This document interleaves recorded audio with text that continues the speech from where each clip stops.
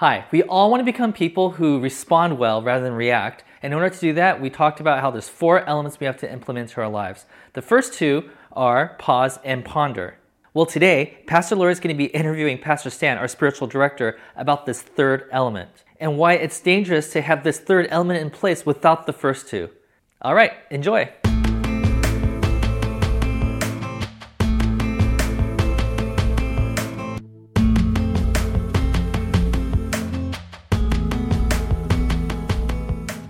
Welcome. Thank you for joining us this morning. Lori and I will be sharing on the third aspect. The first 2 are pause and ponder, and they tend to be more seen as passive and not really active. But these last 2, partner and pursuit, are very active. And the tendency we have is to jump to these partner and pursue before doing the pause and ponder. And so I really want to emphasize that pause and ponder is really the foundation of being able to partner and pursue. So the passage we're going to start off with is from John 15, and Lori's going to read that. Okay. I am the true vine, and my Father is the vine dresser.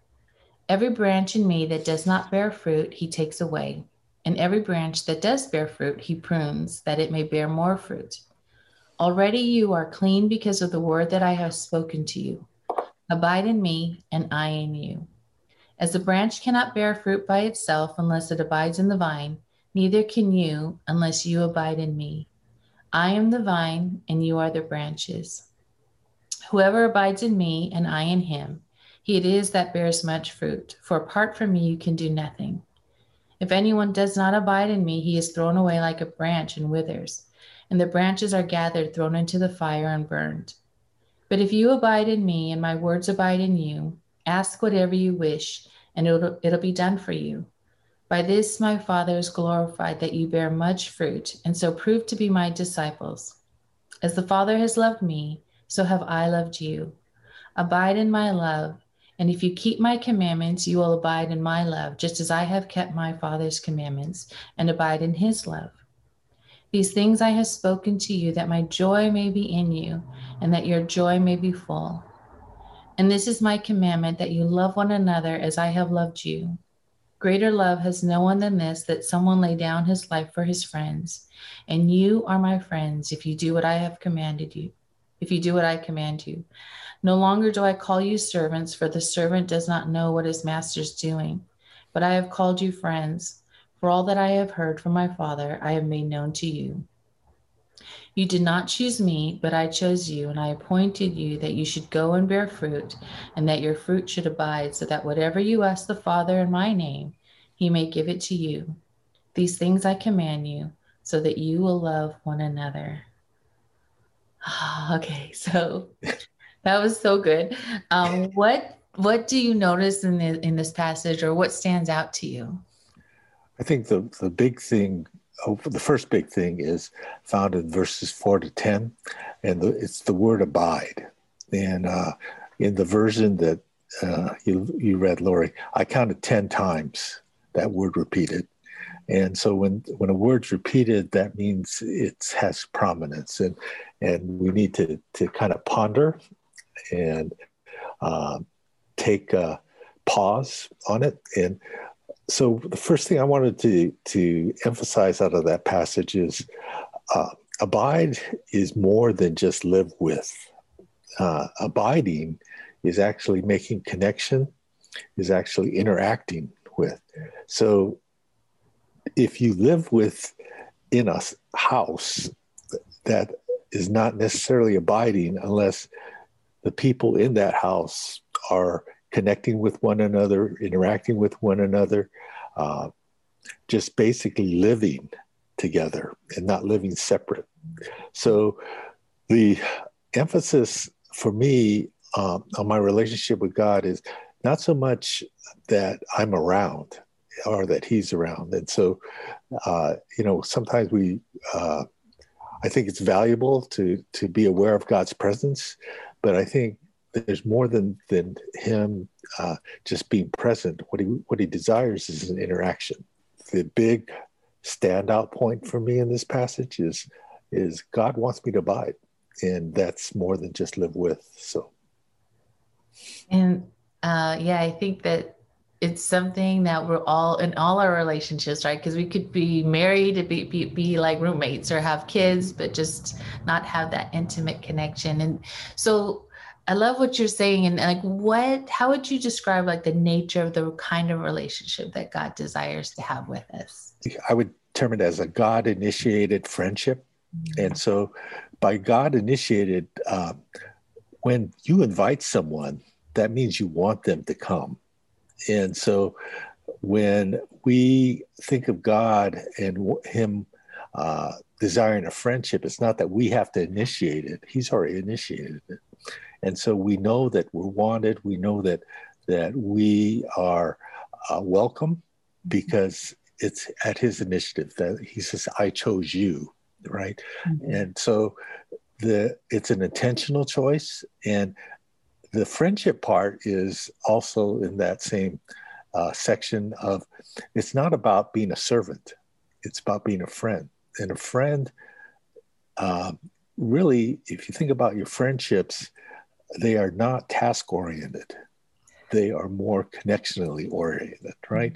That you don't care what you do with your friend necessarily as long as you're with your friend, that we're really close and that we can have that freedom to be able to, when we're mad at each other, to be able to say, we're mad at you, and that not fear that we're going to somehow lose the relationship or that God is going to walk away hurt and that we're just going to have to suffer until we're really willing to come back and grovel at his feet and ask for forgiveness and that he's willing to accept it. He's willing to be with us in it, but it's not where he wants us to stay. And so he invites us to be able to have that kind of intimate and safe relationship. And because of that, we're able to have this friendship. The idea that God is always about wanting us to do things with respect to this passage about fruit is really, I think, a misrepresentation, because it's, to use your analogy of marriage, okay, the part of the union of marriage can be children, but you don't work to have children. Mm-hmm. Although children are a lot of work once you get them. The children represent a fruit of your love, of your care for one another. That's kind of the way I see the definition of fruit, not so much a task, but a representation of that union together and that intimacy. So. No, that's good. I'm so glad you said that. And I think especially the church, we tend to focus on doing, and we need to do what God said. And what does God want us to do? And we're constantly seeking that. But I love what you said, that it's the intimacy of the relationship and that connection and that whatever we do is a fruit of that relationship. So what would you say is the definition of the healthy status of this relationship? Mm-hmm. I think there's two things. One, it says in the passage that when we abide with him, we will experience joy. Mm-hmm. And so I believe that joy is like the temperature of a room, that it feels good. And it's not necessarily, you can point to something, but it's just an overall climate that exists. And that's why you can have joy even when things aren't going well, because you're living in this climate, you're living in this place where you are comfortable and that you feel safe. And so, and the way he describes joy is not just our joy, but he's going to share his joy. So again, joy is not something that we just experience by ourselves. It's a shared experience. And so we share God's joy when we're with one another in fellowship. we share our joys together. So they aren't like, you're happy, I'm unhappy, but that's okay because I want you to be happy. That's not joy. The joy is when we both can be feeling this sense of, this is wonderful, that our relationship is connected. We're in touch with one another. We see each other, and we have that. The other thing is just that whole aspect of it's going to be other-centered, because the other thing he says is to love one another.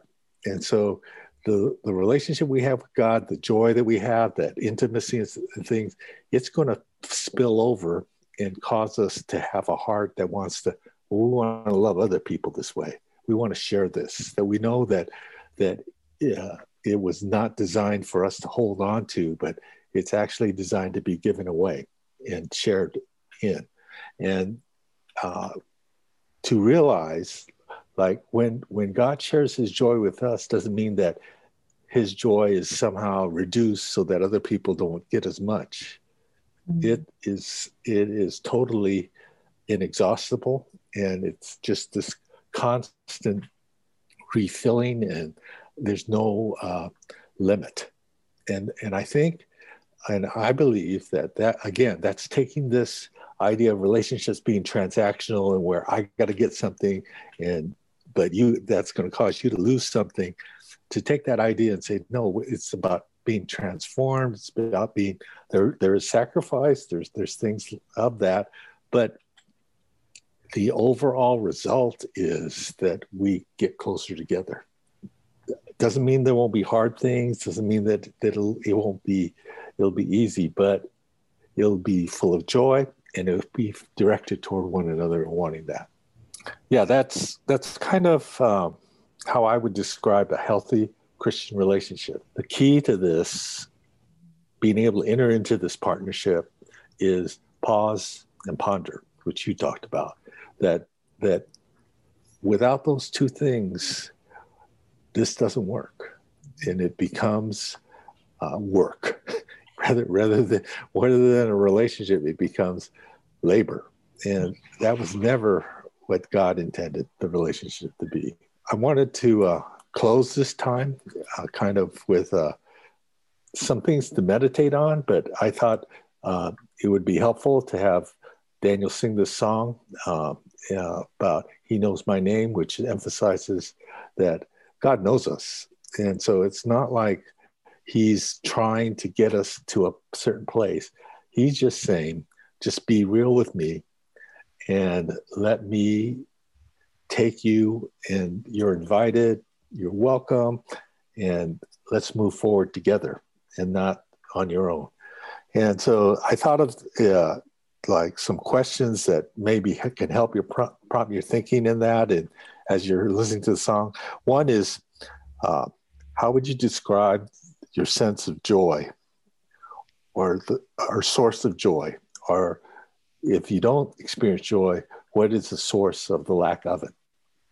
Because that's what God desires. And so it could start with just the basic of being able to pause and receive it. Or it could be that you're in your pausing, that you see things that are keeping you from really connecting with that joy. So that's the ponder, right? One of the ways that I think you can determine just how well you're doing with God is how well you're loving other people. Because if the second part of this was to have this idea of friendship. So if you aren't getting along with your friend, usually that affects your relationships with other friends.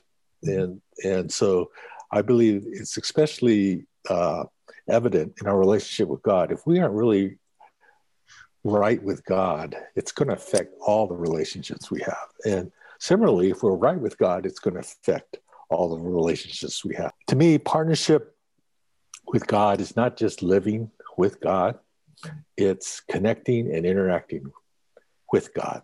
And that's the relationship he desires. And he wants it for me, you, everybody. Oh, good. Thank you so much, Dan. And I guess we'll give it to Daniel. I can take it away.